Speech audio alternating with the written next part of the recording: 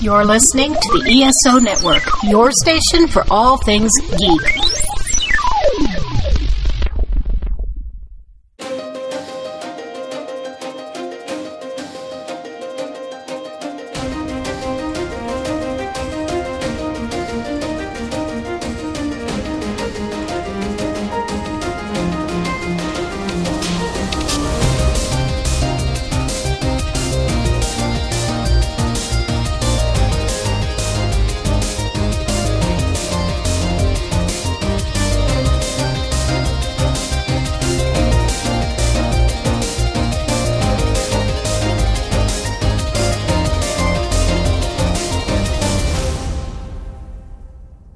Hello and welcome to the 42 Cast, your ultimate answer to fandom, geekiness, and everything. As always, I am your host, Nathan, and we have a fun episode for you this week as we are going to talk about Season 1 of Black Lightning. But before we get into that, let's meet our cast for this week. So first up, you know him as the podcasting gamer. He is the guy that you can always have on the rocks, and that is my buddy James. How are you doing, James?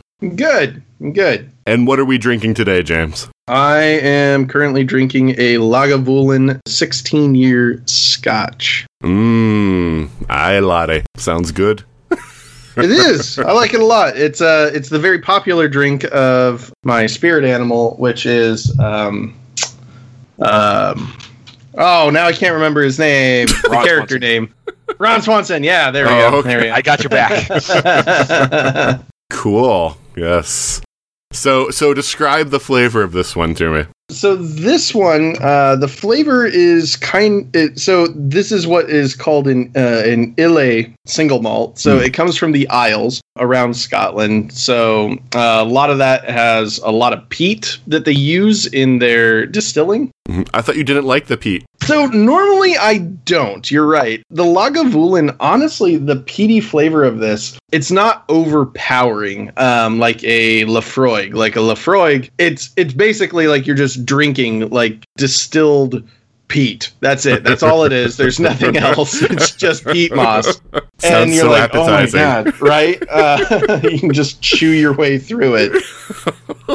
No, but this, and I mean, a lot of like Scotch connoisseurs out there, they're like, oh, Lafroig's one of the best. It's just not for me. But this one, it's much lighter on the peat flavor. It's definitely still there. You can taste it, but it's not overpowering. It doesn't take over your palate in any way. It's got this nice, like, a sweeter accent to it. So it goes really smooth. It's really nice. It's one of those that even for those that feel like it's a little powerful, if you actually just add a few drops of water to it, it actually kind of diminishes that power real simply. And it's just an easy Scotch to drink. Awesome.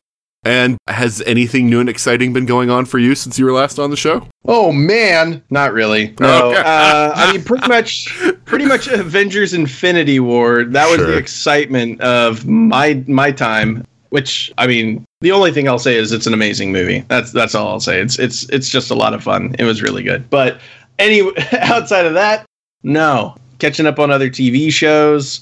I'm currently fighting with networking things because I don't understand them, but to be able to watch these shows at work, I need to understand them. So I'm trying to crash course my way through networking things. It's not going well. So we'll see where that ends up. Okay. All right. Well, it's good to have you back on, James. Yeah, good to be back. All right. Next up. He is our resident dinosaur, and he's holding up what looks like some sort of wrestling title belt, and that is my buddy, Mike Nelson. How are you doing, Mike? I'm doing good, brother.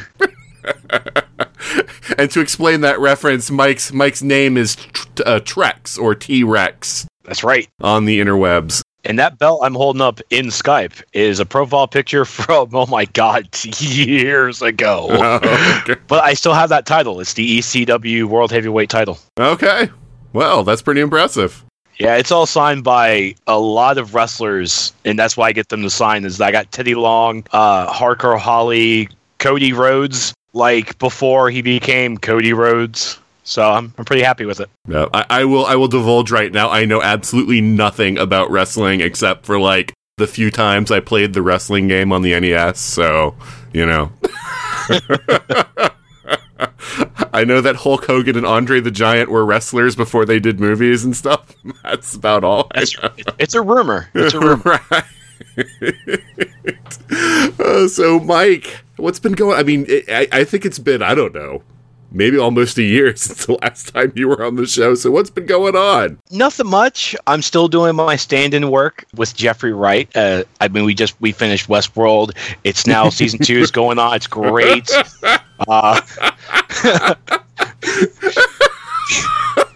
That's so fitting. Because you are the spitting image of Jeffrey Wright. It still shocks me that I've watched him all my life, and it's now, as I'm 30 years old, him and I look exactly alike now. Well, yeah, it was so weird as I watched Catching Fire, second Hunger Games movie, and all of a sudden they go to Beatty, and I'm like, that's Mike. Everyone who saw that movie, I didn't watch it because I'm not a Hunger Games fan, but everyone who went to see that movie came to me, Facebooked me. I had people at work telling me, it's like, Mike, when did you have time to do this movie? I'm like, what are you talking about? And I saw a picture of it, made it my profile picture. Even my mother got confused. She's like, I don't remember that costume. And I'm like, Mom, that's not me. This story never gets old. It never does. So I milk it for everything it's worth. Right. So when Westworld posts something on Facebook, I share it and try to give like a behind the scenes thing. That's perfect. One day I just want to meet him and I just want to have all the fun with him. All right. So besides your stand-in work, has anything else been going on for you that you want to share?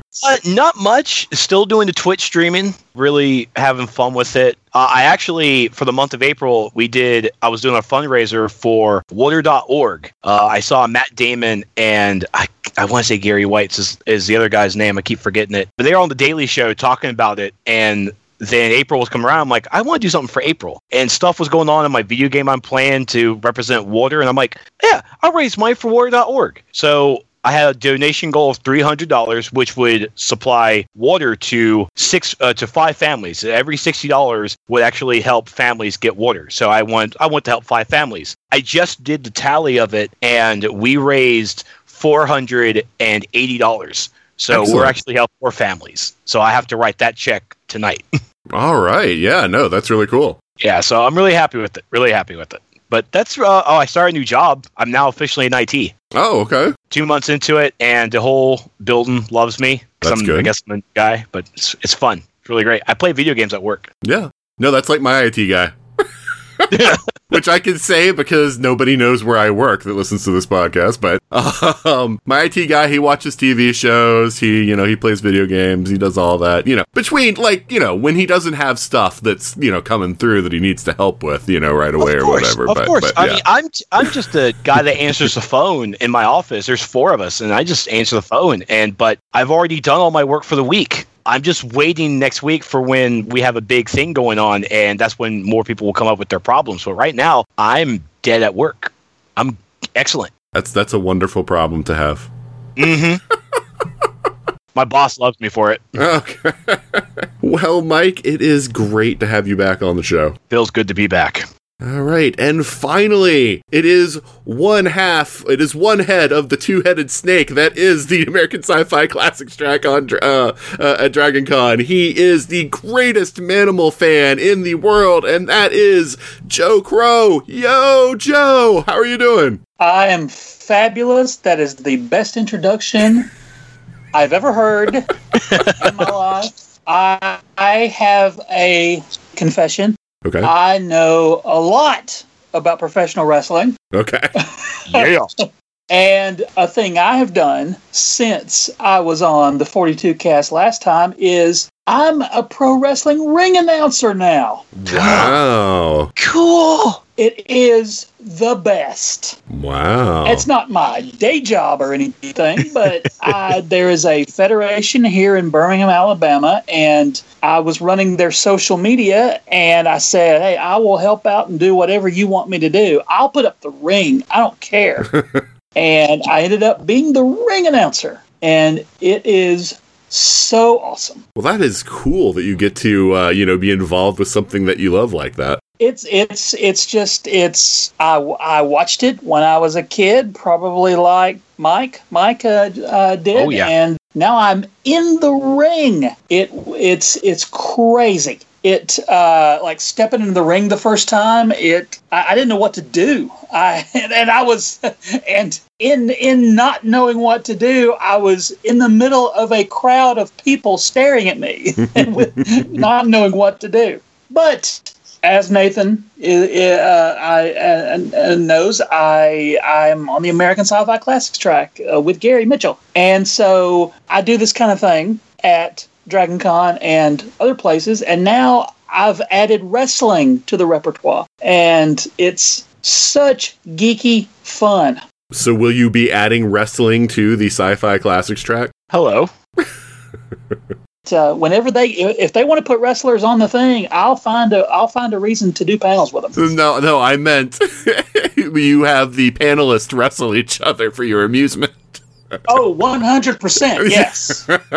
Oh, that could get really fun really fast. Make it two people who have really strong opinions about like a movie or something, and like they have opposite opinions, and then be like, all right, you two have to wrestle now to hash it out.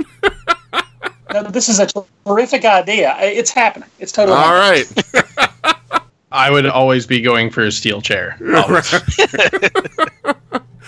Just credit me for it, Joe. I will. All right, awesome. And Mike, you can be the referee. yay!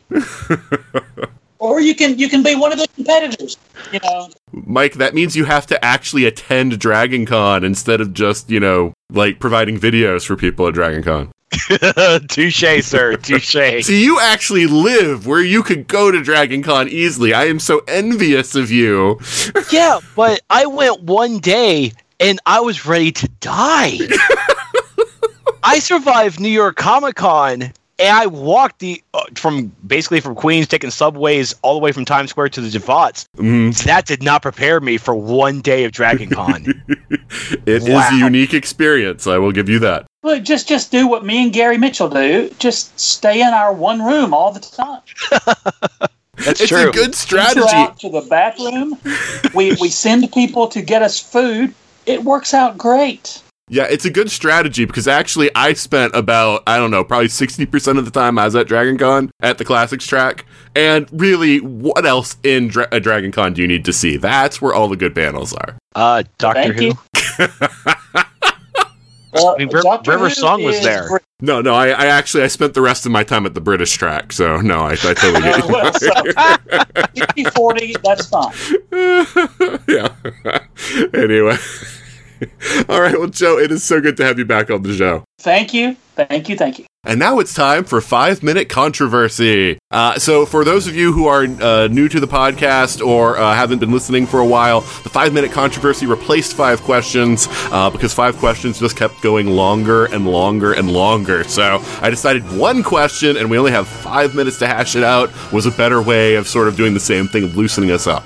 So, for this week, what I wanted to talk about was an article that was written in the New York Times that kind of exploded all over Facebook, where the reviewer for Avengers Infinity War was critical of the fact that the movie was predicated on having watched other Marvel movies.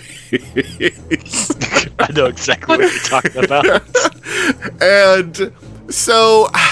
most of what I was seeing on Facebook were people basically that were upset that the person was critical of a movie that they loved. I think that there's a little more to the argument than that, but I just wanted to ask everybody on the panel right now, do you think it's a fair objection to say that a movie, even if it's a sequel, should introduce the character or the audience to the characters in a way that even if they're starting from, that point that they can get into it? Or do you think that it's okay for a movie to basically be like, if you have not seen the previous movies, you're out of luck. Go see those and then come back. So let's go James, then Joe, then Mike. So this is what I file under the sucks to be you category most of the time. Mostly because, I'm one of those people, there's been very few instances in the films that I've seen that have been, a sequel-based film or a series-based film franchise where, I was like, oh, they should have explained that somehow in that movie so everybody could understand and get into it. I mean, for me, I always put it back to, like, that'd be like when they made Godfather Part 3, like 20 years after the other two movies, and then being like, oh, by the way, this is what happened exactly. Like, we're going to spend like 20 minutes of the movie summarizing Part 1 and Part 2, just so you can play along and enjoy this. And, like, I don't know. I think if you know it's a series, and I don't think Marvel has ever made that a secret, and I don't think Marvel fans have made that a secret to the rest of the world. Like, if you're not a comic book fan, you should know at this point that there's these superhero movies, and they all kind of tie in with each other a little bit.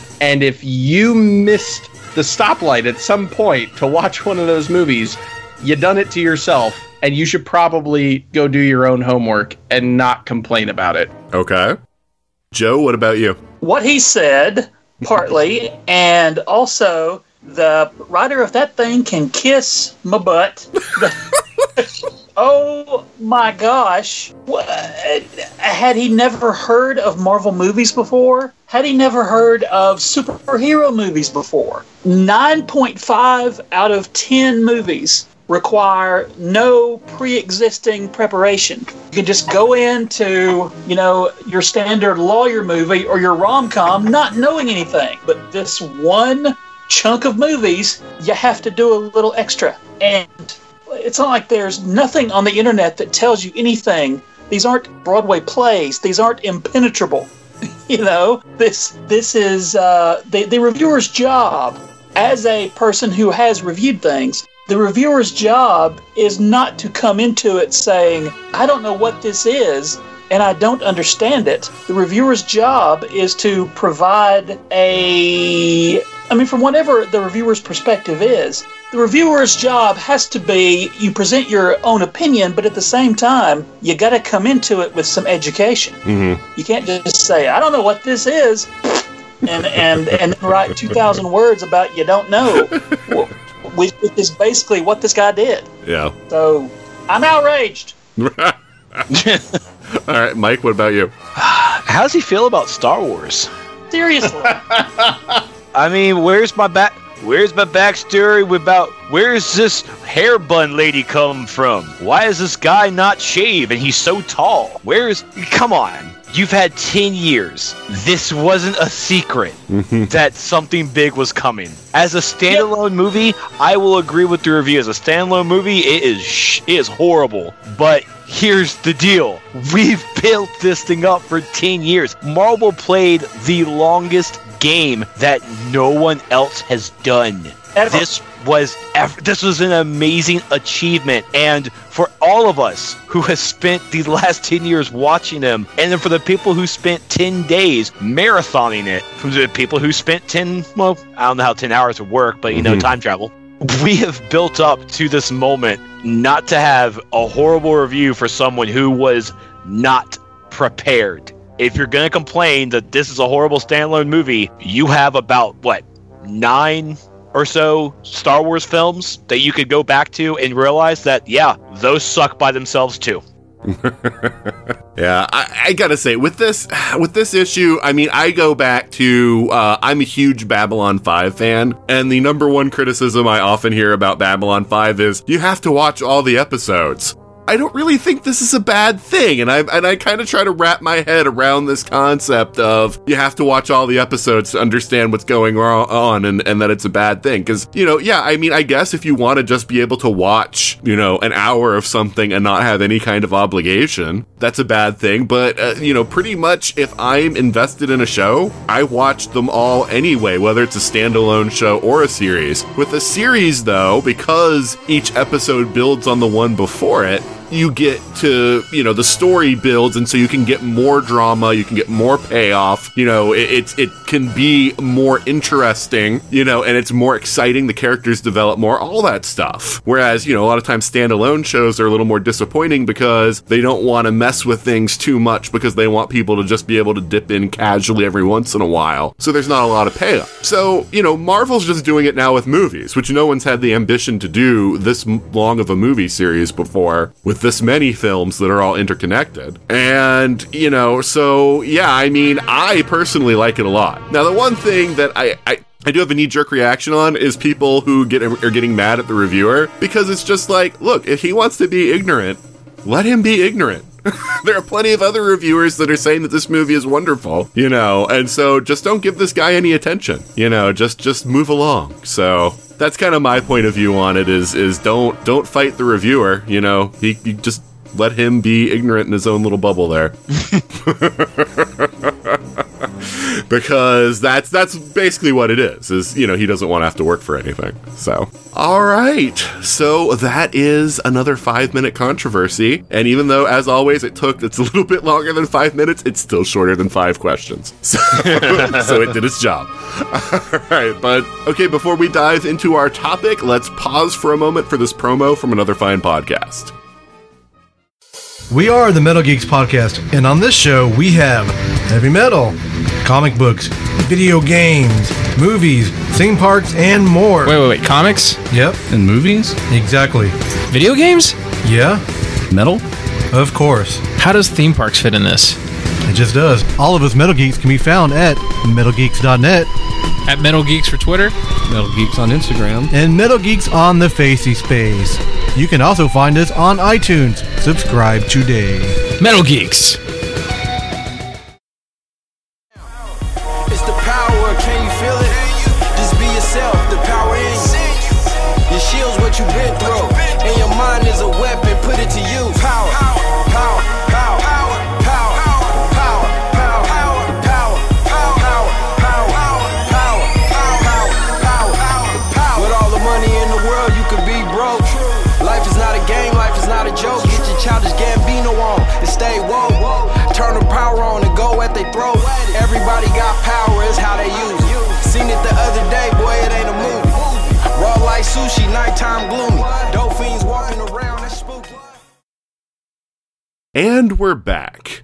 And like we talked about at the top of the show, we're going to talk about Black Lightning this week. And the first thing that kind of strikes me about Black Lightning, and the thing that I want to sort of open the floor for, is that I follow all of the Berlanti superhero shows. I don't watch Riverdale, but I watch all the other, you know, Flash, Supergirl, Arrow, Legends of Tomorrow, all the ones that deal with superheroes. And the thing that struck me the most about Black Lightning is how mature it is. And I don't mean that in the sense of, you know, lots of sex and gory violence or anything. I mean mature in the sense of the writing feels like adults are writing this. Whereas I sometimes have an issue with a lot of the other Berlanti series where it feels almost, you know, it feels kiddie, you know, I mean, and that's not necessarily a bad thing. I mean, the Flashes and Legends can be very, very fun shows, but it's a different flavor. I mean, it's definitely a very different flavor. It's definitely more on the silly side. And so I just wanted kind of you guys' opinions of Black Lightning. You know, did you get that same sort of vibe that this show is, you know, like the adults are in control now? You are absolutely right. This writing it really is mature, is the best way to say, compared to Arrow, compared to Supergirl. I mean, it's not campy. There's not one campy episode where it just feels like it's dragging on, or it feels like it's out of place. Like, it really is just mature writing, and I have to give the writing team credit on that. They've done a fantastic job with that. Joe, what about you?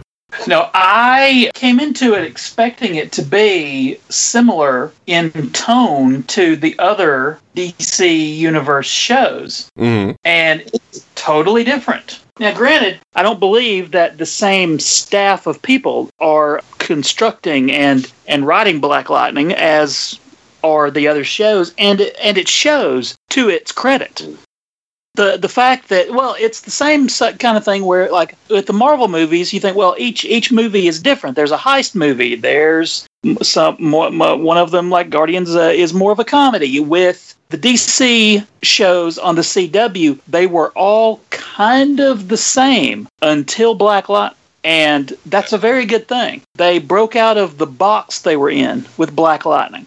Yeah, I mean, originally, when The Flash premiered and they suddenly had 2 shows, I used to say, you know, I like having The Flash and Arrow because it gave me 2 different flavors. You know, the Arrow was a lot more of a grounded show. It was darker, and The Flash was very upbeat. You know, it wasn't afraid of showing superpowers and that kind of stuff. And I was like, so, you know, I can, and they could cross over. So it's almost like having like a Superman and a Batman. You know, it's those 2 tones, you know, those 2 kinds of worlds, even though it's not those characters. But as time has worn on, sort of the lines between Arrow and the other CW shows have blurred a little bit. It's still the darkest of them, but it's becoming much more, you know, it's becoming much less afraid of its comic book roots. Let's put it that way. Yeah. And it's becoming more tonally closer to the other ones. But yeah, I was just floored by Black Lightning, because it's so different. Because yeah, like you, Joe, I was expecting something, you know, very similar to what we'd seen before. So yeah, and like you said, to its credit, because I enjoy Black Lightning quite a bit. And James, what do you think about all this?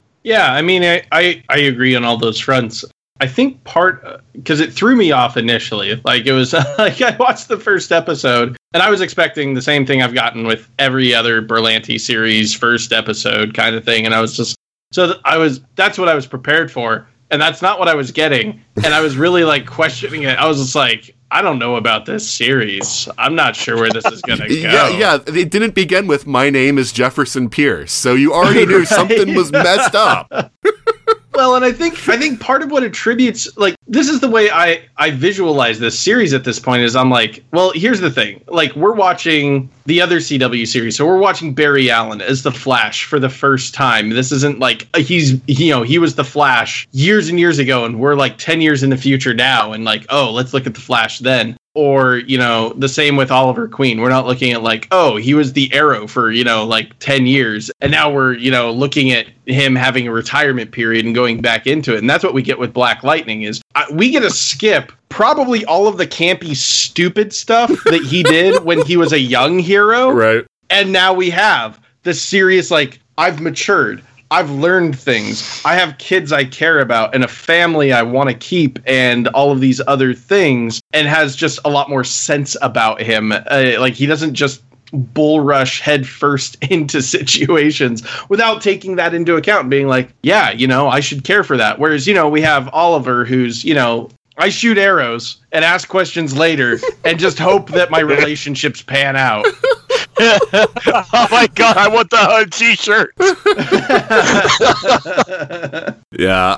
I mean, Black Lightning, it's exactly what you said, because I mean, they dropped us in the middle of it, and I was so surprised that they didn't even do like because at first I was like, okay, well, they're gonna wait a few episodes and then we're gonna flash back and we're gonna see like the origin of Black Lightning, and we're gonna see, you know, like his early days as a superhero, and they're gonna do all this stuff. But they basically say, hey, we give our audience credit. If you're watching Black Lightning, you've probably watched at least one of the other shows. You know the whole superhero shtick. We don't need to do that anymore. Let's just fast forward you know, in his life. That was one of the other things that made me like where I was like, oh no, because they did like one flashback scene, and I was like, oh god, is this going to be like 2 seasons of Arrow? Come on. And then they were like, no, like we just did the one where he's like bleeding in a tub and his wife's like, I'm done. Right. This ends. I'm done. And he was like, okay. And then that was it. And I was like, but are there more? There's got to be more than that. No? Okay, I'm good with this. We're good. I mean, they showed a couple other very brief flashbacks. We flash back to him watching his father get killed. And then we flash back to, I guess, the first manifestation of his powers when the cop's trying to grab him and he shocks him. Those poor cops. We also got a flashback of the original costume, which thank you, by the way. Yeah. Yeah, that was awesome. No.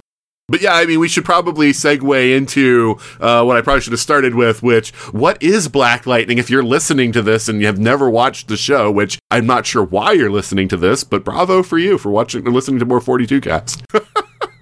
So, Mike, why don't you describe to our listeners what Black Lightning is about? Black Lightning is a black superhero His powers are lightning. That's the best description ever. Thank you. Total I want that segue. on the DC Wiki page. Total segue. I was first exposed to Black Lightning from the SNL skit from, I think, 1991. Oh my God! The funeral for Superman, where Sinbad was playing Black Lightning. No, I'm Black Lightning. Me and Superman, we tight. You know? And then he's just there to eat all the food at the funeral. He's like, oh, it was so funny. But anyway. Like I said, young Black Lightning, he didn't care about people. He was campy. But that's literally all my knowledge of Black Lightning. I knew Black Lightning character. Mm-hmm. I knew him from his one-shots of just being like in the Justice League cartoon shows. Like he did a couple episodes with himself. But really, Black Lightning has never really made it to mainstream media. And I knew about his costume or his comic, but I never read it. No. I like electricity powers, but Black Lightning was just a avenue of comics that I just never found myself interested in. No. Well, in the TV show, so Joe, in the TV show, can you describe Black Lightning a little bit more for the people who might be listening to this? I think you nailed it. Well, they've constructed a whole backstory that tells you more than most superheroes. He holds down a job, for one thing. He's in the education system. And speaking as the husband of someone who is in the education system, oh my gosh, that's more difficult than being a billionaire in a mansion, and it's more difficult probably than being a CSI like The Flash. I'm guessing it's more difficult. And so he has that, and he's a dad of teenagers. Yeah. And as someone who is also the dad of a teenager, I don't wish that on anybody. I get it. And unfortunately, unlike Black Lightning, I don't have electrical powers. I wish I did. But that's his whole jam. He is a school principal. He has teen daughters, an ex-wife, and they explain very clearly he and his ex-wife get along, but she has a major issue with the Black Lightning stuff. But that's not a driver of the show. And in fact, she comes around because, and we'll discuss more about that in a minute. But yeah, it's that's really all that you need. And there's an arch enemy, but he's not really the driving force behind all the bad guy stuff in the whole season. Yeah, I will say one thing, because you brought up both the fact that he's a principal and that he's a dad. The one issue that I had was having had a friend when I was at school whose mom was a teacher. I know for a fact that they would not allow him, the school board would not allow his daughter to go to the school where he was a principal. Actually, yeah. Yeah, I was like, that's a major conflict of interest, and even if he shows absolutely no favoritism to his daughter, people would think he was, and so they would make sure, they would send her to the next school over or whatever, because I had a friend, and his mom was the art teacher in our school, and they made her go to a different school, because even just the fact that she was the art teacher, they were like, no, you cannot be in the same school as your son. Yeah, how dare you get privilege from your art teacher? Yeah. Well, my wife is a librarian, so is the school librarian. So when our daughter was in elementary school, I guess they said, "How dare she get free books?" like else did.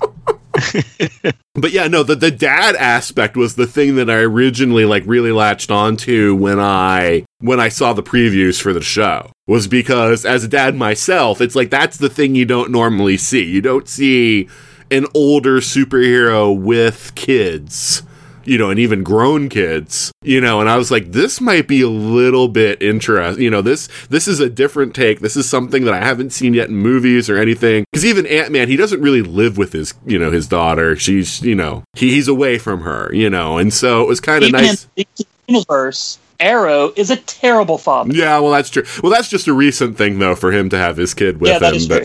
That wasn't from the get-go. Right. So yeah, I really like that, because I mean, it's basically, I realized that because of what's been going on with Cosby, this doesn't sound as good as it used to, but it's like having the Huxtables with superpowers.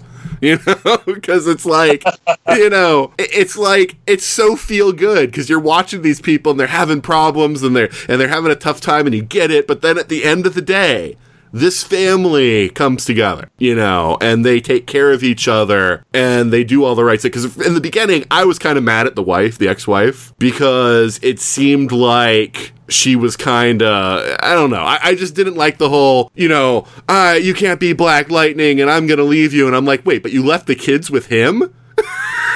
If you think that being Black Lightning is this horrible thing and that, you know, it might scar the kids and everything, and you've stayed away from him all this time when he wasn't being Black Lightning because you thought he was going to go back to doing it, but you thought it was okay for the kids to stay with him? You know, I don't know.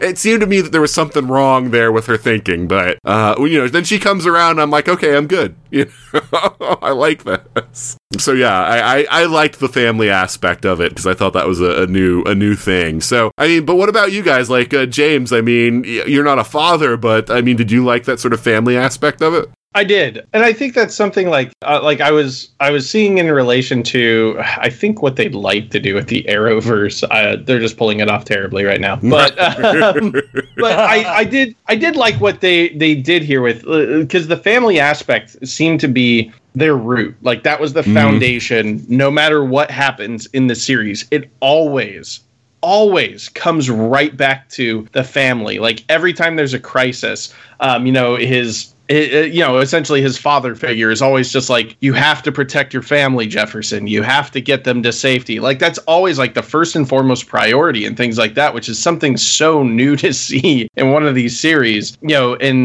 and it's interesting to see how, you know, those family bonds are eventually grown over time by the end of the series, where they all started, where they've all come to.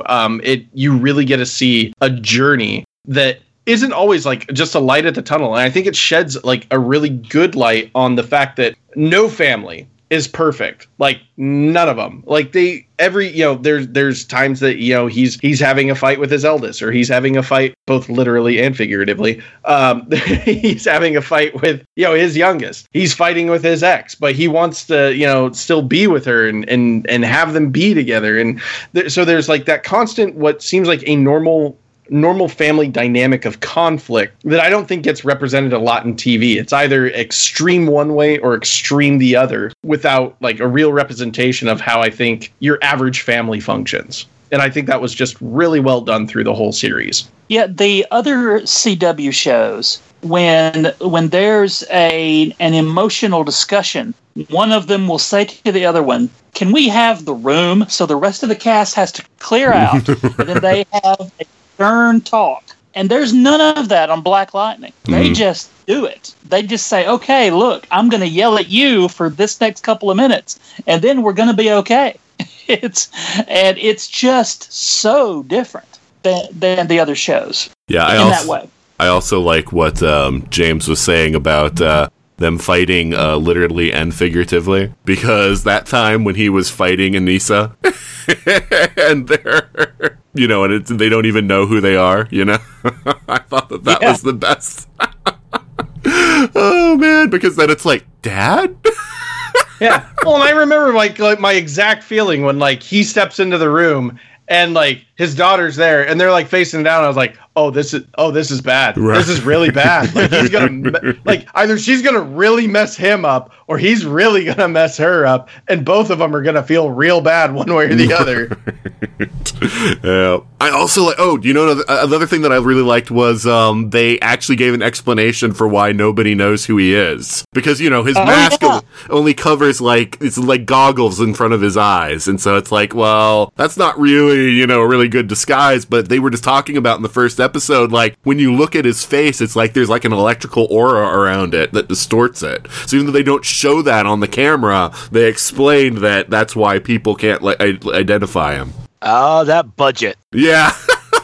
Because he's like a prominent member in the community, so you're like, how is everybody not like, you know? Yes, that's a good jaw. That's a good beard. You cannot hide. I just don't get it. Oh, man. So, one of the things that I discovered while reading Wikipedia about the characters in this is that his wife is the sister of John Stewart, the Green Lantern. That I am really excited about the possibility of John Stewart showing up in season 2. I'll be okay with this. Yeah. Hands down. Because so far we have not had a Berlanti version of the Green Lantern, even though they've teased him like many times. So yeah, it's something that I would like to see them do. That is a larger discussion for me, and probably another episode of 42 Cast. But I'm ready for since everything got renewed, I want more DC Universe stuff. Mm-hmm. This season on all the shows was kind of, well, except for Black Lightning, which was a whole new chunk of things. This whole season was just using what they already had. Yeah. But I think I meant to go into this. I meant to mention this when we were talking about his comic book origins. But he was the addition of the wife. Well, no, the wife was there. The addition of the kids was later in his in his creation. At first, he was just a very 70s Luke Cage streetwise type of cat, and nothing wrong I read with that. a lot. No, not at all. I read a lot of those. I read him the one thing I remember about Black Lightning comics is, and I think this may have been the first Black Lightning story I read, he guest starred in the Justice League of America comic, and because the Justice League are a-holes, they said, well, this guy looks cool, but let's haze him before we invite him to the Justice League. And they decided to invent brand new superhero identities for themselves. This is the weird story, guys. They decided to invent brand new superhero identities for themselves just to see what Black Lightning does when he meets them. I got a bad feeling about this.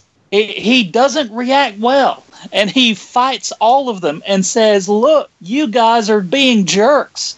And then they reveal that, hey, we're the Justice League. And he goes, and they say, hey, we're the Justice League. You want to join? And he goes, no. You guys are buttholes. And he doesn't actually say butthole. It was the 70s. But the comic, the cover of that issue says, hey, Black Lightning, you want to join the JLA? And he goes, with you jive turkeys in the JLA? Heck no. And that's Black Lightning to me, and always will be. Oh, but, now I want that Black Lightning on TV. The one flashback to young Black Lightning in costume was that his original costume, or was that his later Outsiders costume? Either way, it was cool. But the and then after that, the addition of the teenage kids who had powers too. It's a great addition. It sets him apart. Mm-hmm. And at one point, he was Lex Luthor's Secretary of Education when Lex was president. Huh. So that didn't last very long, because it's cooler for him to be a Black Lightning than to just be some dude in the background. Mm-hmm. But yeah, I'm excited for what else they do with everything in season 2. Yeah. And speaking of them sort of broadening the Berlanti universe and what they're playing with, does anyone feel like they have any strong thoughts about if this is a new Earth or if he's on one of the existing Earths? James, what about you? I don't know. Okay. Because part of me wants it to to be just a new Earth with zero relation to the rest of the verse, because I don't want it to be tainted. I don't want it to be tainted by the Flash's consistent, I'm just going to break time again. Or Oliver Queen's inability to, I don't know, do a lot of things. I can't summarize that list. It's too long. Well, to me, here's the advantage. Be here all night. Here's the advantage if it's another Earth, is that what they could do next season is they could give us 3 different Green Lanterns on 3 different Earths. I'd be all right with that. I'd be okay with that. if you can't tell, I really want to see the Green Lantern in the Berlantiverse. You're not the only one. I've got a good friend of mine, Chris, who's like, he's the same way. He's just like, but Green Lantern. And I'm like, I get what you want, but Diggle is not a Green Lantern. You gotta let it go. Yeah, I never liked the idea of Diggle being the Green Lantern, but they've already teased Ferris Air Force Base in the Earth 1 stuff. Both Flash and Arrow has mentioned it. So they could do the Hal Jordan version of Green Lantern on either Flash or Arrow. They could do the Jon Stewart Green Lantern in Black Lightning, and they could do like Kyle in Supergirl. And so it'd be like, hey, 3 Green Lanterns. Right? Right? Well, but what really hurts for a Green Lantern fan is that they did Vibe and Elongated Man first. What? That just stings. Yeah, I can see that. Well, yeah, because I mean, the problem I have is like if they put it in the Arrowverse, like we know what to expect from those series, and I can't help but feel like it's gonna bleed over to some degree. And I'm not even sure I'm okay with like, okay, so it is another Earth, but then somehow they like the first people they're going to run into obviously is going to be Team Flash, because Cisco just keeps handing out these wonderful little devices to be like, hey, you want to come to our Earth? Hey, here's one of our devices. Come to our Earth. And so I'm just like, no, but no. But let's not. Can we just not? I'd be okay with that. Because I very much like the much more, what seems like a much more serious tone to this as far as how it sets itself apart from those series. And I don't want to see it get like campy and ridiculous. So you don't want to see it as part of next year's crossover? No. No, I do not. Yeah, I've put a lot of thought. Unless that crossover is Black Lightning shows up and Jefferson goes, "Y'all are some jive turkeys," and leaves. Then I'm good with it. I'm good. Oh, I would so love that. But, I thought a lot about this, about, like, what world this is, because it is all Berlanti Productions. I don't think it can possibly be Earth 1, because even though they have revealed that there was a Justice Society on Earth 1, pretty much there were no superheroes that anyone knew about until The Flash. If you want to count Oliver as a superhero, he was, that's the first one. But Black Lightning, everyone in Freeland has known for 10 years about Black Lightning. So, that doesn't work. But I'm thinking it is possible he could be on Earth 19 with Kara, because they talk about on the news reports that there are other superheroes in other communities. We know from Supergirl that Superman at least has been around 10 years on her Earth. They love that number 10 in Berlanti. They do. Oh, I might have something to this. So it is possible that he could be in the same universe with Kara, and he's just, and the Freeland's just another,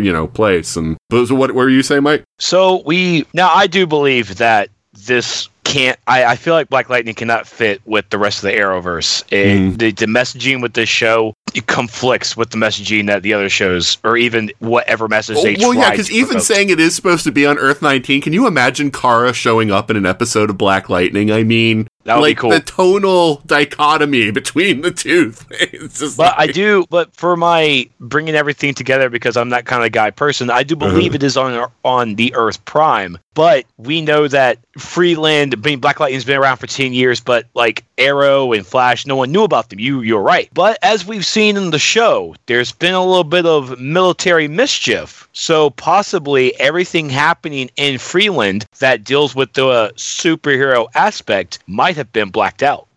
Maybe, but we had newscasters talking about Black Lightning, so I think those were local news. Yeah, but yeah, I think if something's been blacked out, then no word gets out anywhere, because local stuff, say you're a traveler and you're there, you see the local news, and you drive to the next town, and you're like, hey, do you hear about this Black Lightning guy? And I don't know. I don't know how big the shadow board conspiracy people are, but they seem pretty big. Yeah. Internet big. Mark Zuckerberg is in it. I heard that. All right. So, let's talk about our villain. Let's talk about Tobias Whale. Or our main villain, I should say, even though he's not necessarily the most evil character in the series, as we'll talk about. So, Joe, what did you think of Tobias? I like Lady Eve better. fair. I thought that her getting killed was too early. I think it was the introduction of her when she's just messing around with that dude, and it turns out he's alive. She was just funning, just diddling, just messing around with some corpse. Turns out, oh, he's still alive. Yeah. And I thought, well, this lady is evil. And then, she was only on a couple of episodes, but when they didn't. With Tobias, when they didn't dwell so much on somehow he's immortal, or not he's long lived. Other than that, it was fine. But that I don't know why that stuck with me so much. I mean, yes, I like that they had the connection between Lightning's father and adult Lightning, but something was tonally disconnected to me with that. But now the actor playing him is awesome. The character.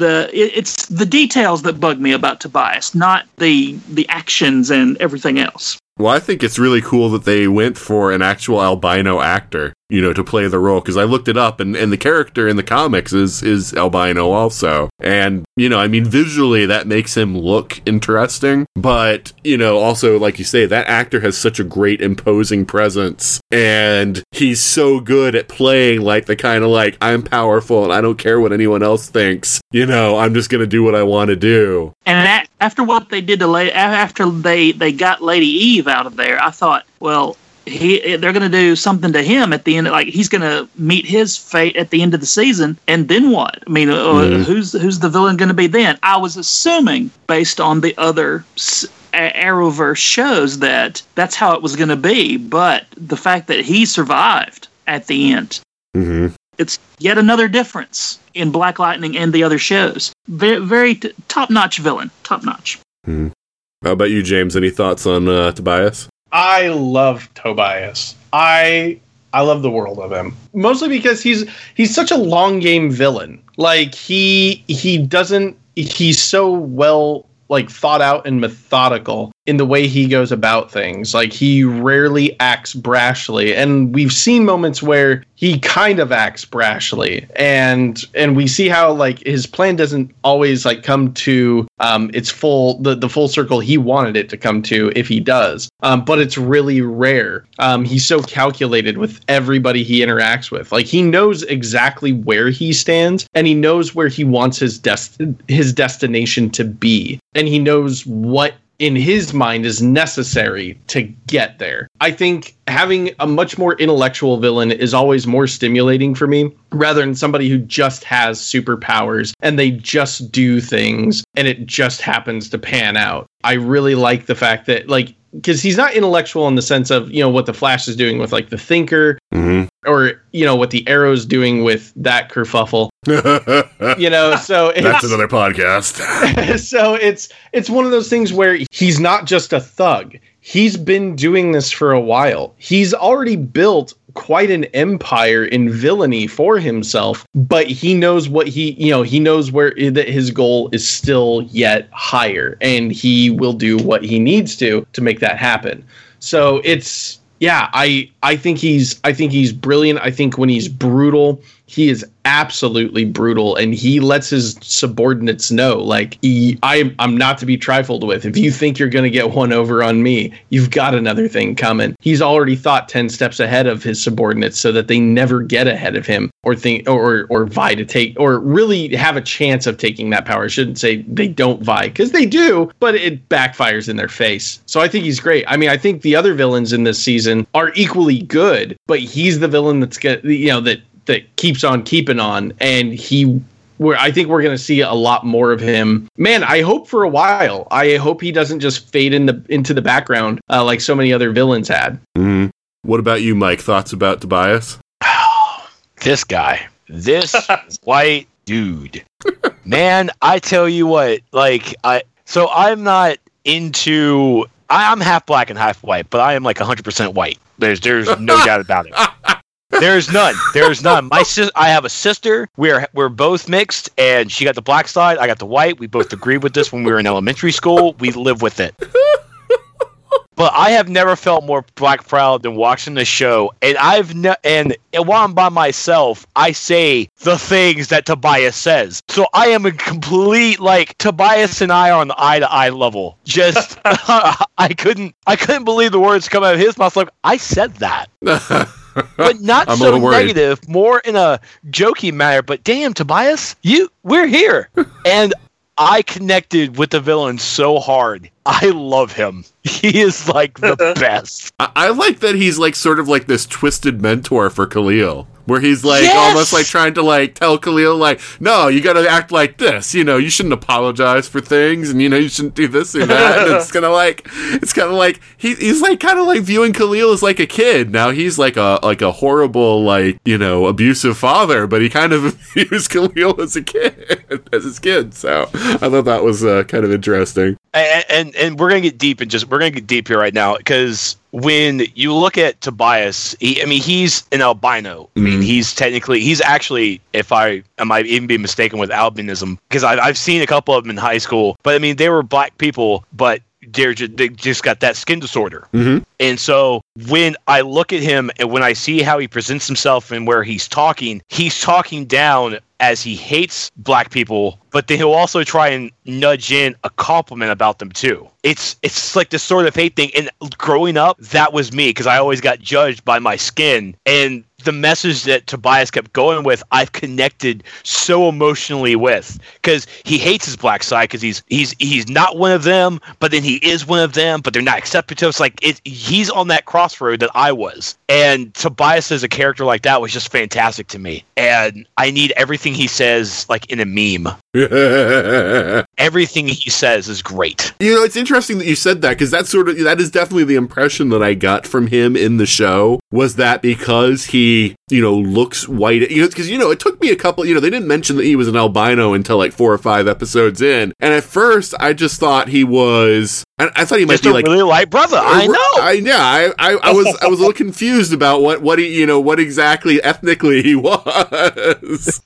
Because his hair is kind of reddish, right? Yep. And he's very pale, and I'm like, is he maybe like a mixed Irish or something? Like, you know, like, what is he? And so, yeah, you know, I thought that he was, you know, kind of was looking down on all the, you know, the people of color, and then I realized he is one, but because he doesn't look like he's a person of color, you know, that's where that weird dichotomy comes in. And I thought that was an interesting nuance that they put in there. And the fact that he was a politician before he was a criminal, you know, is also an interesting touch for how he has this charisma. You know, he is a very magnetic sort of character, but he doesn't play it the way that most characters with charisma do. You know, he's not a Loki or somebody like that, you know, who's very much like, oh, I'm so great and wonderful, you know.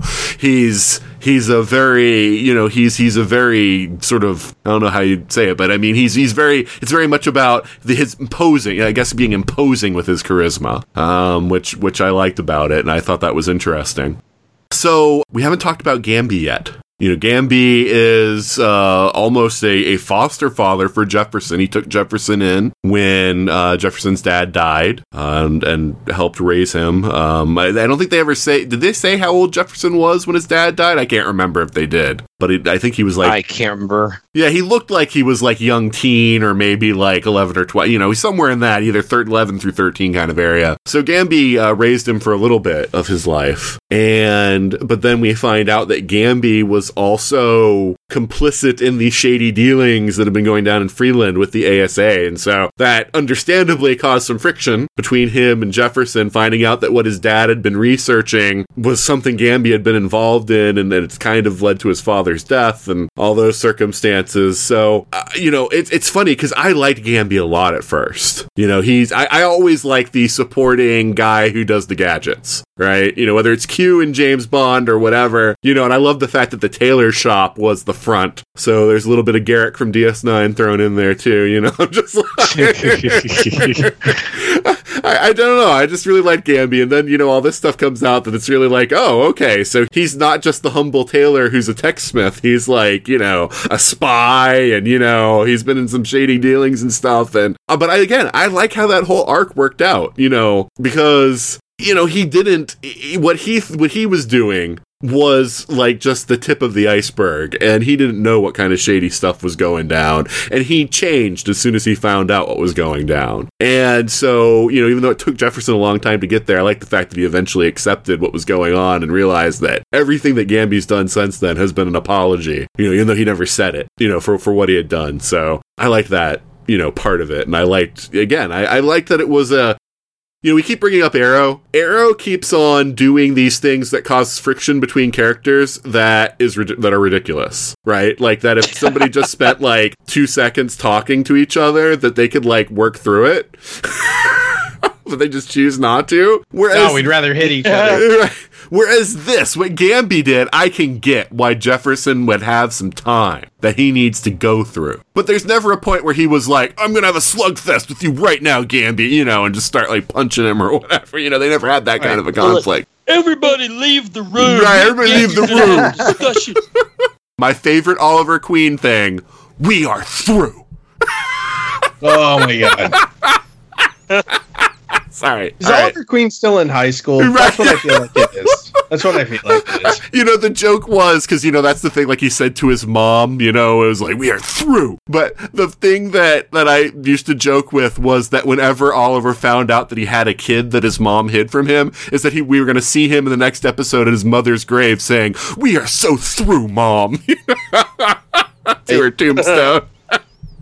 Anyway, I'm sorry for digressing there. What were you saying, James? No, well, it's one of those things where, like, even in the darkest moment where you feel like he could have gotten to that point, or at the point where he's just like, no, I'm not talking to Gamby. I don't care what his problems are. They're his to deal with kind of thing. Mm-hmm. Like, in Gamby's darkest hour, like, there's still, like, again, that foundation of family. The fact that this is a man who, even though we find that Gamby did some really horrible things for this you know, secret corporation and all that, he's still Jefferson's family, and Jefferson knows that, and like he still like goes out to help like find him and protect him and help him, even though he's still angry at him. And I'm like, that's the most adult response to any situation I've ever had in my life, where like outside of high school, where I was just like, you know what? Like, I'm mad at this person, but they need my help. I'll help them. I'm still mad. That hasn't changed. And they're going to understand that, but at least I'll help them. Right. Yeah, because you never got the feeling, like I said, that Jefferson was going to, like, hurt Gamby in any way. It was more like, he has hurt me so badly, I just want to, like, withdraw from him, you know, and have nothing to do with him. And he didn't need to slam a door and say, I hate you! You're not my real dad! Oh my God! Oh my God! You're not my real dad. I can see Oliver saying that to somebody. I think he has said that to people before. Oh man! Yeah. Jive turkey. Yeah, jive turkey. So, Joe, what did you think of Gamby? Well, I just assumed, because the actor who plays him, James Remar, plays the heavy on pretty much everything else. I assumed he was going to betray, or he was going to secretly be the villain of the show. That was my thought. Well, and yeah, and like when he's meeting with Lady Eve behind everybody's back and everything, it kind of sort of hints at that, doesn't it? Yeah, at first, and then I thought, okay, well, and having a dark secret is great. That was an extra nuance. That was like Giles on Buffy. That was on point for me. But then when it turns out, no, he actually is a good guy, I was shocked, because that's not a path that they usually go down on shows like this. It's very one thing or the other thing. But Gamby has done awful things, but he's still a good guy. I dig it. I dig that going back to my original point was, I thought it was typecasting. Well, here's James Remar playing another gangster, another underworld figure. You know, I thought that's just what he does. That's what he's done in, 12 other crime shows. I thought, well, here we go again. Yeah. Totally not that. And so I dig it. I totally dug it. Yeah. Mike, what about you? Man, Gamby is something else. Yeah. I can't, I love the actor. And I think if you want like a strong father figure, I think we could. You chose a great actor to do so. Mm-hmm. Yeah, exactly. My only issue with Gamby is that costume is goddamn horrible. You are a tailor, sir. I expect better. This is your job. What is this bulky Adam-like suit? Did you talk to Ray Palmer? The way they've explained it, though, is like he needs like some sort of like electronics and stuff to keep his powers like in check. So they're giving it a reason. Yeah, Black Lightning, he can absorb the electricity and shoot it out. So as the suit is basically an absorbent. So I definitely get the mythology and the ideas behind it, but give me spandex all day long. Right.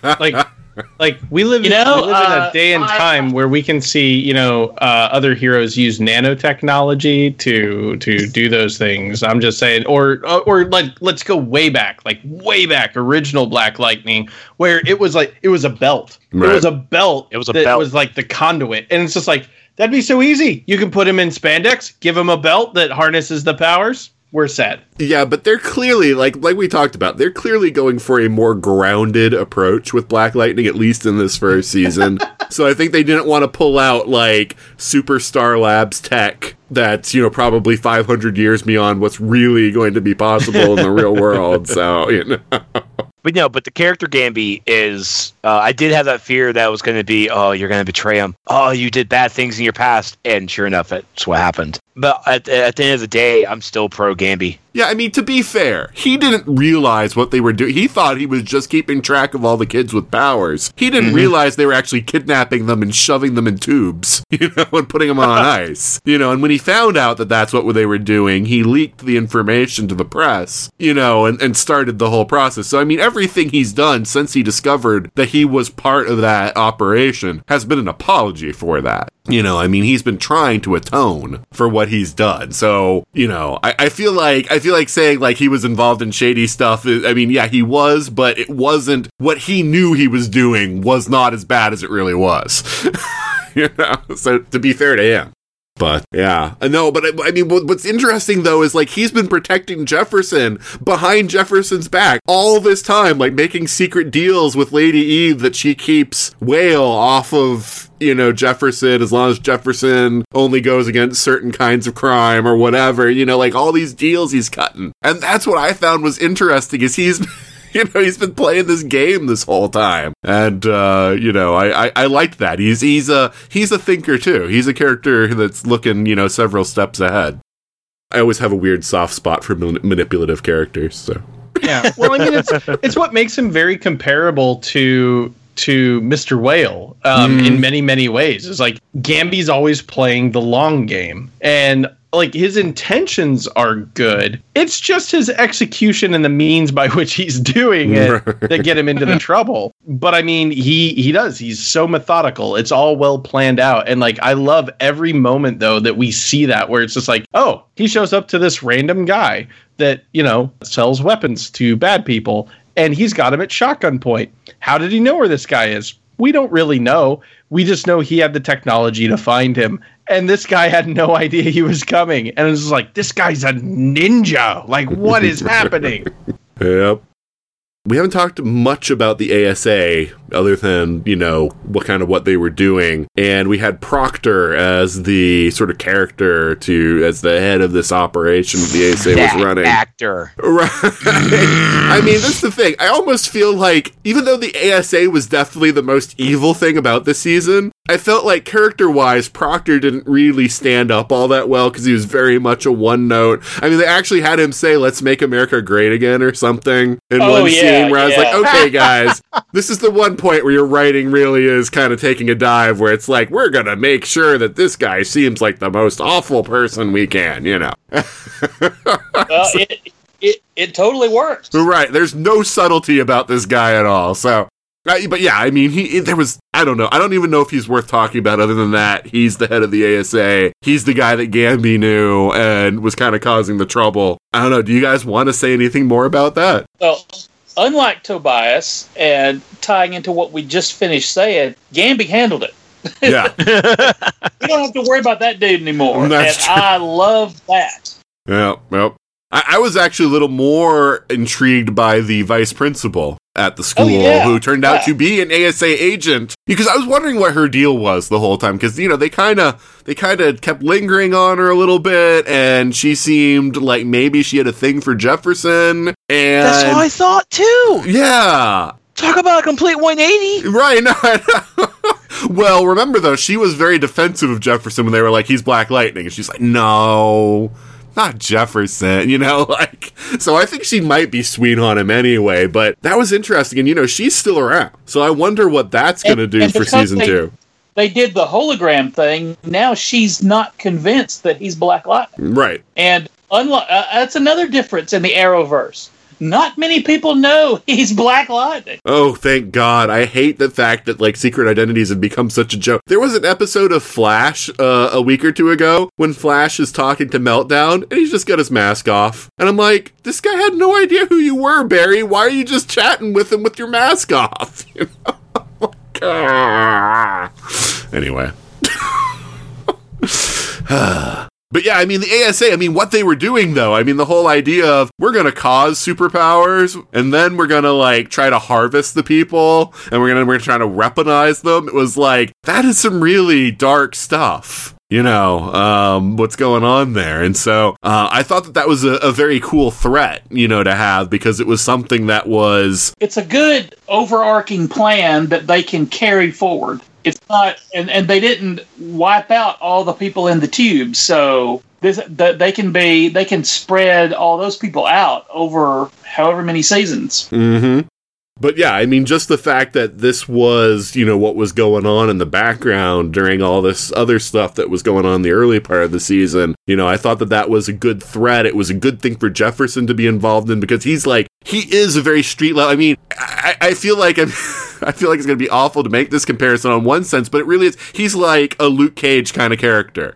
Or a Matt Murdock, or any of the street level, like, Netflix type characters, that's the kind of guy Jefferson Pierce is, you know, and he's the defender of this community. So to have his community basically being used as a farm, you know, and having people taken and turned into weapons. I mean, we saw how awesome of a principal he was, how he was like, for that one kid, he waited, like, you know, hours at the school and didn't leave so that he could, like, help, like, that kid, you know, and give him, like, another path in life and everything. It's like, this is a guy that you see how invested he is. And so I thought that was the right kind of a problem, you know, something that was so steeped, you know, it had that super aspect to it, super spy kind of stuff, but it was, you know, something that was very deeply ingrained in the community. So it was something that would really get Jefferson angry and riled up against it. So I thought that was really interesting. We talked about the family, but I feel like we need to spend a little bit of time talking about the daughters. Anissa and Jennifer? Jennifer, right? Yeah. Yeah, I love Thunder, and I came around to Lightning. Mm-hmm. I love that they had totally different storylines. Mm-hmm. Different tracks toward becoming superheroes.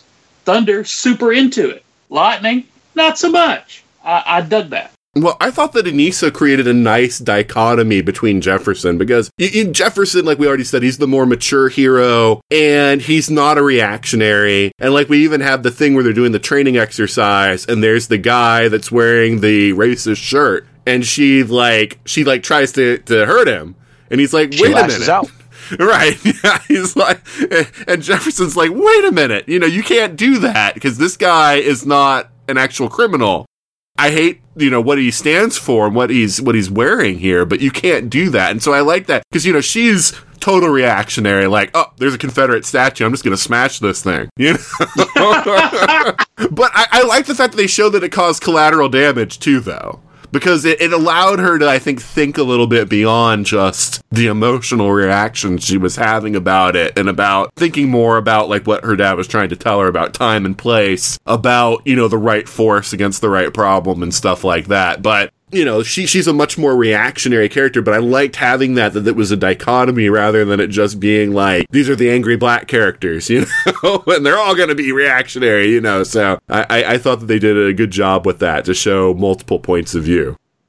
And like you were saying, Joe, you know, Jennifer, she didn't want it, but I think that that's cool too, because you almost never, outside of X-Men, you never see the characters get the powers and be like, I don't want it.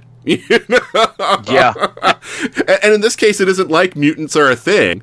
And it's just like, well, mutants are hated, and that's why I don't want to be a mutant. She just doesn't want powers. You know, that's not her thing. She doesn't want to do anything with them. They spread since we didn't get to see the arc of Jefferson becoming Black Lightning, we did get to see from start to not finish, but from the beginning, we saw Thunder and eventually Lightning. I'm guessing we saw that from the start, and I dug it because Lightning not into it, and they really took time for her to establish, what does this say about me? I don't want to be like my dad and my sister. That was pretty awesome. The other thing that I thought was really interesting was that they opened up the question that I never feel like gets examined strongly enough, which is, what if I want to take away these powers? Because like in X-Men comics, it's always pretty stark. It's like, you want to take away these powers? You are a horrible person, you know, or that's who you are. But it's like, if you'd been growing up your whole life one way, and suddenly you discovered that you, like, catch things on fire when you touch them, and if it's your choice, you don't like that, you want to change it, how is that different from, like, wanting to dye your hair, or change your eye color, or any of the other things we can do? It's your choice to change it, right? It's your body, right? And so that's the thing. I feel like that never really gets examined. We saw that in this, and it caused some real friction, because Jefferson saw it as, you don't like this part of me that's in my daughters, you know, and you're trying to take it away. And the mom was very supportive of the whole idea of, hey, honey, if you don't want this, then sure, you should be able to change it about yourself. And so I like that they had that, because I'm not sure what's the right answer, you know, on things like that. But I like the fact that I can see both sides, and I like that they had it. I think they had the issue in there. I love Thunder. I liked that they play her as an inspiration. And she plays being a superhero as awesome. She digs it, and she sees that she makes a difference. And the scenes with her, the fight scenes, are cathartic and joyful even. So all of that. She had none of the drawbacks that, because with Black Lightning, there were some parts like that using his lightning powers hurts him. You know, that there's some of that to Black Lightning. Thunder, it's all good. You know, she digs it, and it's like being Thunder is cool to her and to other people. So I loved all that. I liked her fighting with her dad, like not when they're fighting each other, although I like that too. But I mean when they're out together, because their powers complement each other so well, where she's the physical, she's like the very physical side, and he's got like the energy manipulation. So he's firing long blasts while she's attacking things close up, or one of them's protecting the other one because he can throw up the force field while she's fighting, or she can do the thing where she breathes in and then she's invulnerable. I liked her fight with Whale's assassin, whose name escapes me at the moment. Cyanide. Yeah, Cyanide. Because I like the fact that Cyanide was smart enough that, you know, after she's fighting her for a while, she notices that, oh, when she's tough, she's holding her breath, you know, and she goes for that. But so I guess she does have a weakness in that she can't sustain that. Yep. But yeah, otherwise, yeah, I mean, doesn't really have much of a weakness while she's doing it. I mean, she pretty much is an unstoppable force as long as she can hold her breath. She definitely needs to be a synchronized swimmer at that point. Right. I have to say, as someone with a sibling who really is the complete opposite of me, it was humbling to watch that side of it. From the outside, I should say. Because I would definitely be more of the Anissa. I mean, I was more of the straight-laced, I'll be definitely down for superhero powers. Maybe not much of the protesting. I protest, but from the safety of not doing that stuff. But my sister is definitely Jennifer. Just on her phone, she does not want to do it completely in her own world and devoid of every source of responsibility on her. Yeah, I mean, Jennifer, well, see, here's the thing. I think Jennifer's probably a very real kind of person. It's just those are the kind of people I didn't really like that much when I was that age. I didn't like the people who, like, didn't keep with things and were kind of flighty and, you know, it's kind of like, you know, I feel like doing this today. Oh, I feel like doing that, you know, I mean, so I get it. You know, and like I said, I like the fact that, you know, for once we see that in a non like mutant kind of thing where it's just like, I don't want powers, you know, but yeah. And just Jennifer's relationship with Khalil was, God, man, Khalil is an inspiration to good guys. To get a good, cute girl. Just damn it. Well, I gotta say, I mean, he went a little too overboard, and, you know, that's Whale's influence, but, you know, I kind of got why he was kind of upset with her, because she kind of treated him like dirt after he got his injury. You know? Oh, hold on. Oh, no. Hold on. I'm about to. Oh, okay. Hold on, let me get my weed out. So I had to watch. Hold my ring. I had to watch this. I kind of had to watch it twice. There were a couple episodes I missed, and it was that scene in the apartment where Khalil made the comment on whatever social media and basically blasted her. Right. She was there. She was there as much as she could, and you can't, as a person trying to be as supportive as you can for a loved one. It's a 50-50. I can't go completely 100% or even 90% if you're not willing to at least give one. You're gonna, and he was in a spot where I completely understand and respect. It was depression. He went through every stage of grief, and it was the anger that got the best of him in that moment. But I'm definitely not gonna put. And you know, as Jennifer, when I first saw her and he got injured, my first instinct was, oh, she's gonna leave that dude. She ain't right. Did you miss her saying like, oh, I don't know if I'm gonna stay with Khalil because I kind of want to dance. You know, did you miss that part? I mean, I know he didn't hear that, but like, I missed that. Okay. No, I can't remember who she was talking to. Was it Anissa? What? But yeah, she was basically like, you know, basically saying like, well, he's no good now that he's like, you know, injured, you know, kind of thing. So I don't know. I felt like Khalil was probably getting a little bit of that from, I get that she was physically present at the hospital, you know, and was there, but I don't know. I think that people with body language and stuff can kind of tell when you're kind of like, I don't know if you're good enough for me now, you know, and I don't know. I did not. I did when she was like, oh, you know, it's kind of like he's kind of ruined now that he's, you know, injured. I was just kind of like, I'm not a. Okay, so I might have missed like something really key, but I mean, I will give her credit that she at least went to confront him about this and try to. Well, yeah, and I get it. I mean, what he did was not right either. I mean, if he had an issue with her, he should have said something to her rather than posting on social media. And again, but that's not what my people do. Right. No. I'm sorry, that's not what half my people do. Okay. Oh man, we definitely call out Becky's. We do. So James, Anissa and Jennifer, what were your thoughts on them? I mean, I like them as characters both. Like, I think they are well established as like their own individuals. Like they're very unique from one another, and you can definitely see like when it's important, like when they come together, they're totally sisters and they're totally there for each other and everything. But like once again, we come back to that family foundation of like they fight like sisters do, or really like any sibling does. Like, I mean, I've got a younger sister, and yeah, no, there were many instances where I was like, I feel like I've had that exact same conversation.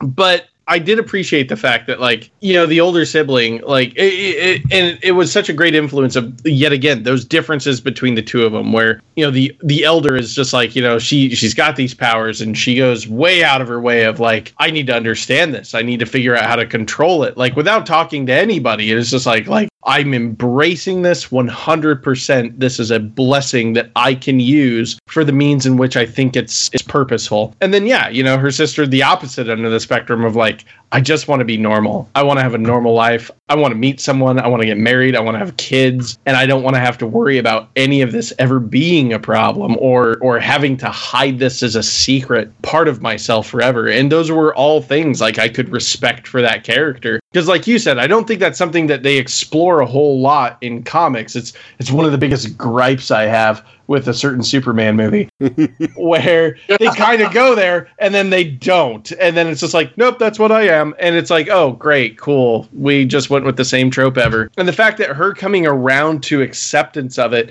I mean, it really comes up to the very bitter end where like it's ride or die. Like, everybody's putting in their bit. There's a good chance, dad's not going to make it. Mom's not going to make it. Older sister maybe isn't going to make it. She comes to this acceptance, like, we're a family. This is what we do. And I thought that was just I thought it was so indicative of how family in the end, no matter what your differences are, we still as family will come together kind of thing. I thought that was just so well done. So I really like their individuality. I really like that they are very different people, and there was never a forced like, oh, I'll just accept it. Like we've seen right. In a certain other series where it's just like, hey, I'm defending this city because it's failed. And then, little sister's like, I'll help. And it's just like, but no, please don't. Could we just not? So yeah, I mean, I know I keep railing on that, but it is just those differences that make such a huge difference in the way the storytelling is done in this, and it makes each of those characters unique in their own right. They're not just running in the shadow of their father. They're not just running in the shadow of another hero anywhere else. They're not just some subordinate under Gambi as well. Like there's none of that. Everybody is unique. They've all got their own problems, and it's so refreshing. I'll just keep coming back to it's refreshing. Like it's so new, and I love it. Yeah, and well, here's the thing. I'm not sure Jennifer's all in. I think just in that situation when it was like we have to be all in because it's life or death for all of us, that she was, that she was in. I mean, we'll see next season, but I don't think that she's, I'm not sure that she's going to be like suiting up and going out with her sister and her father, anytime soon. But we'll see. And we've apparently lost Joe. Which, dang it, Joe. Yeah, dang it, Joe. Probably because Barry's messing with the timeline. Friggin' Barry. I can find a logical path in any DC conversation as to why something is Barry Allen's fault. Yeah, that's probably not hard, really. All right, so Mike, and I should probably give full disclosure. You already gave full disclosure. I'm going to give full disclosure. I am Whitey McWhite stuff. I am. If there is a white like center to the universe, I am as close to that as possible. Bro, we right here eye to eye. Right. I mean, I'm only black from the waist down, but that's the whole thing. You at least have some color genetically, okay? I got no color anywhere, okay?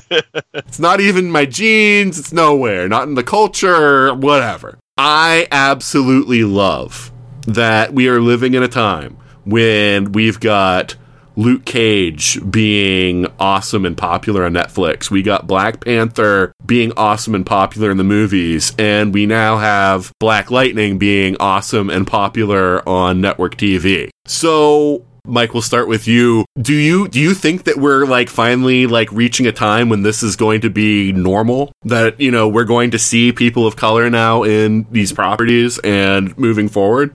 I do agree.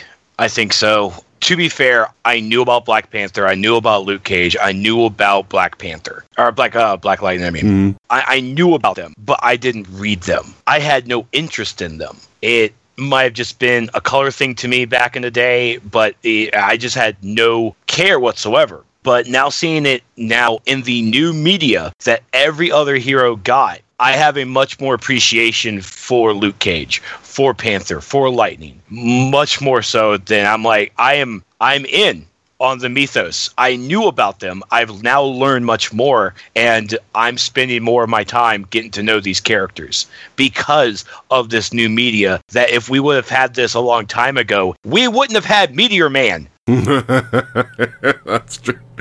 Yes, Meteor Man. Yeah, but Meteor Man.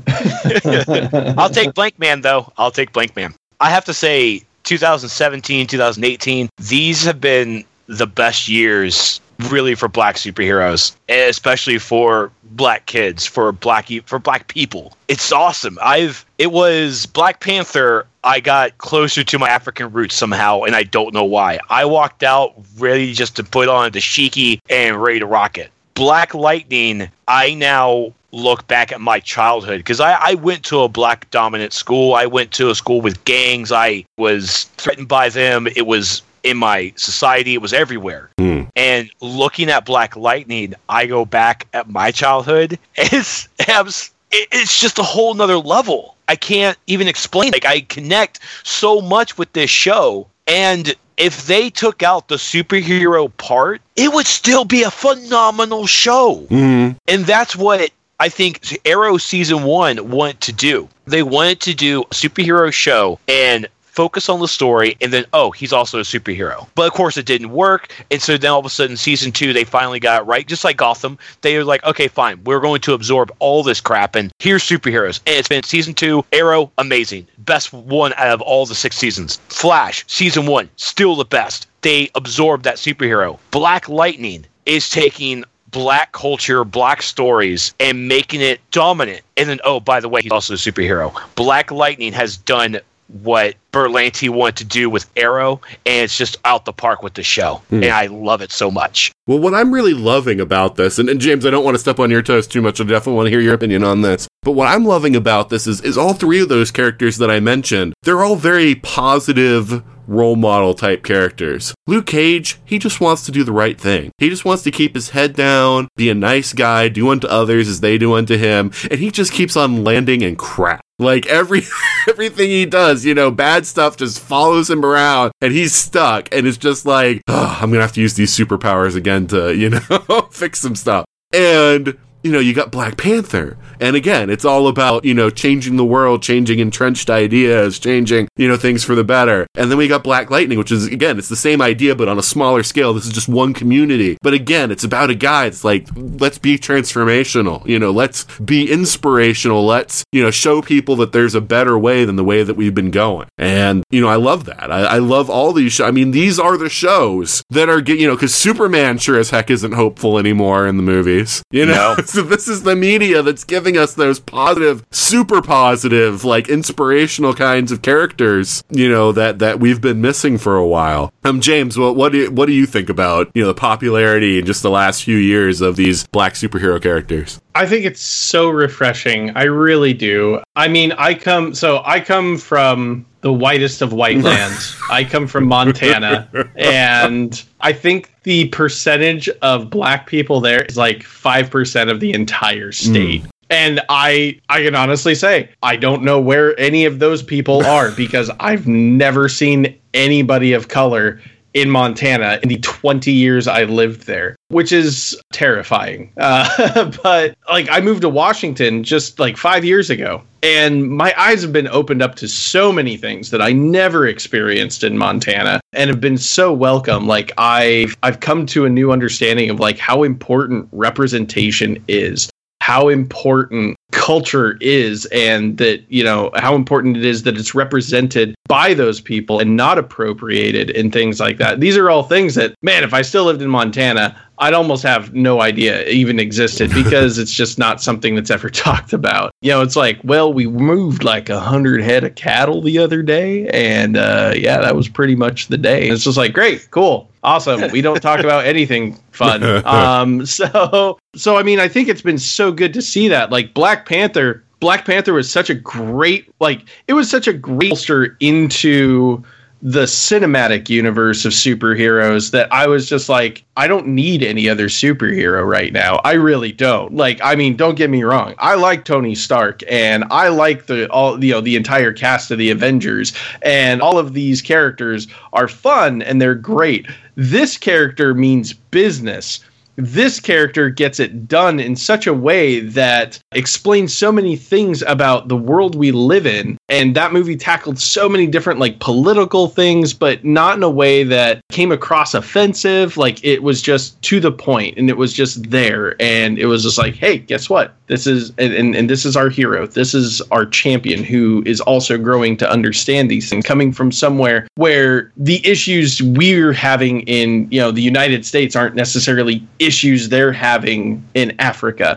So I thought it was a really great melding there. I think Luke Cage. I don't need another Marvel Netflix series outside of Luke Cage, other than maybe Jessica Jones. Because I feel like Luke Cage once again, it just hits so many things right on the head. I mean, even when you see him in The Defenders, there's it's a very central moment he has with Danny Rand. And it's that moment where Danny's like, he's beating up these guys, and they're black guys that are just they're doing work. I mean, for them, that's all it is. They don't know what they don't know that it's like for a bad guy. They don't know that it's for some evil organization. It's like, I'm doing this because it makes the money that pays my bills. And there's that pivotal moment where Luke's just like, listen, these guys aren't like you don't need to super hurt them or harm them or kill them or anything. This is how they survive. This is how they make do for their families. And you need to understand that as somebody who came from having a silver spoon in your mouth. And I was just like, that's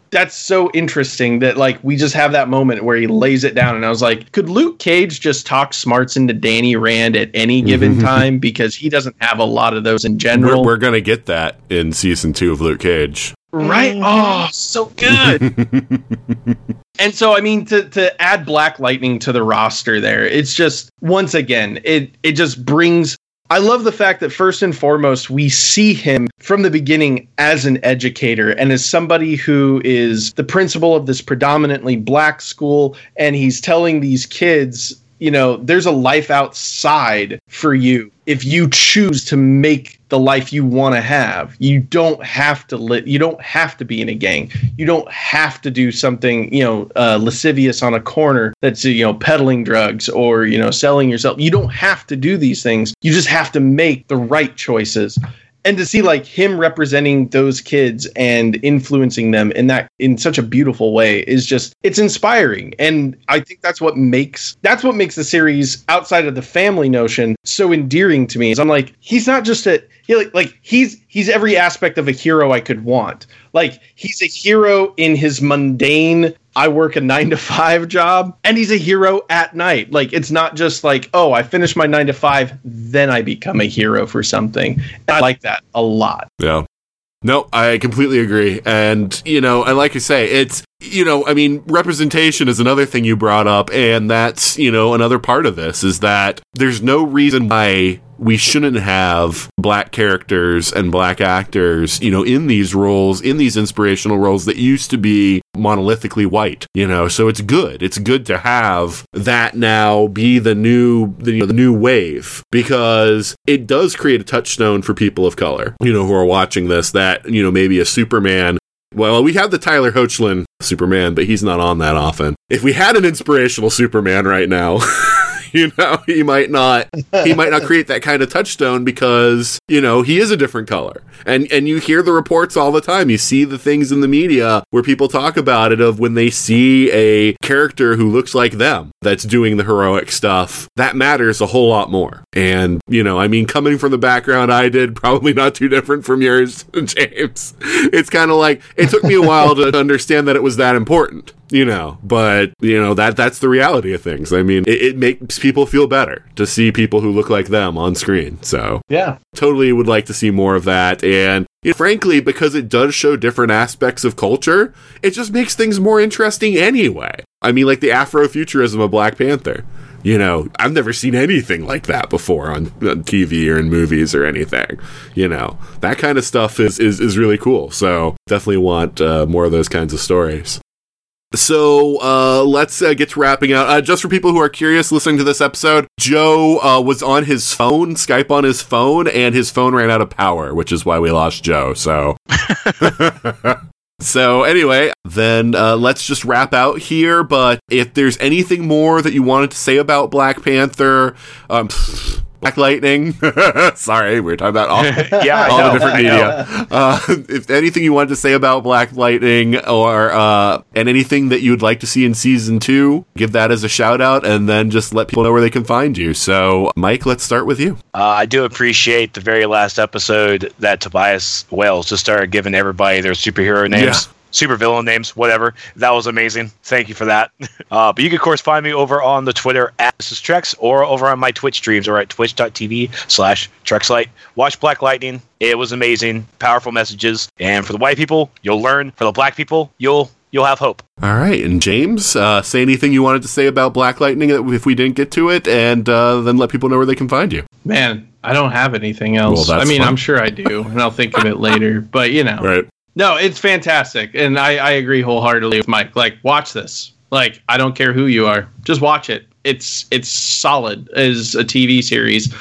You can find me on the Twitterverse at Roman on the Rocks. You can also look at my website, www.romanontherocks.com, Facebook, Roman on the Rocks. It's pretty much Roman on the Rocks wherever you want to look on the webverse. All right. And for me, the thing that I'm going to say that I want in season 2 is Jon Stewart, Green Lantern. I don't care how you do it. I don't care who you cast. I want Jon Stewart to show up and just have, Uncle John, whatever you want to call him, just show up there and be like, oh, I can help you out because I've got this power ring here. So, make it happen. Make it happen. But James and Mike, thank you so much for being on the show today. No problem. Loved it.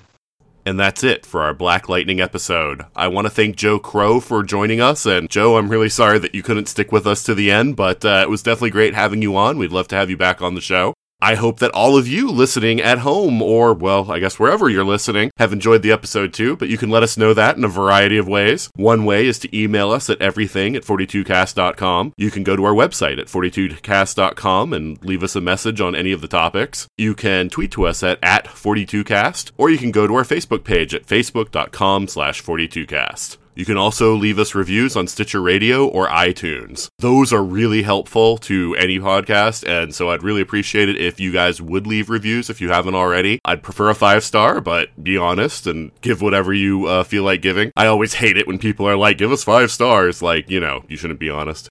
But yeah, so just give us a review. That way, iTunes, the more reviews that I get, the more likely they are to suggest my podcast to others, so that would be a real big help. One thing I do want everybody to know is that I have an episode up on the ESO Patreon finally. Yes, it is the Countdown to Infinity War panel from Chicago TARDIS 2017. So even though Infinity War has already come and gone, it was a really fun panel that I did where we just kind of talked about where we thought things were heading. This was recorded in November, so it was before Black Panther had come out either. But we don't really dwell too much on Black Panther because we knew it probably wasn't going to have a huge bearing on the macro story of Infinity War. So you can listen to that panel by going to the ESO Patreon and giving a contribution, and it also gives you access to all the other extra episodes that the various ESO podcasts have contributed, and gives you access to a bunch of other things, a bunch of other extras that the network is putting on, and those funds will go to keeping the different podcasts of the ESO network on the air, so definitely look into that. One other thing I wanted everybody to know is that this coming year, 2019, I will be at Dragon Con. Yes, I've already purchased a membership for myself and my family, and so we are going to be there. So watch this space because I'll let everybody know what panels I'm going to be on, things I'm going to do, and it would be great to meet some of the people that are listening to the 42 Cast at the con. So that wraps things for this week, but join us back next week as Tom Cavanaugh will not be joining us. And until then, this is Nathan signing off.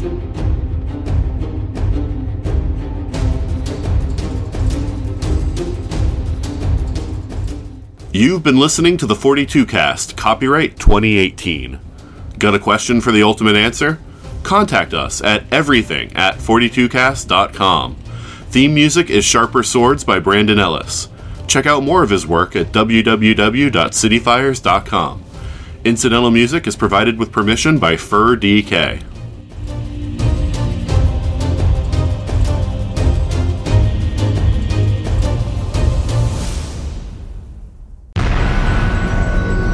This has been a broadcast of the ESO Network. Be part of the crew and help support our shows by donating to our ESO Patreon or by shopping through Amazon.com or the TeePublic store, which can all be found at www.esonetwork.com. The ESO Network, your station for all things geek.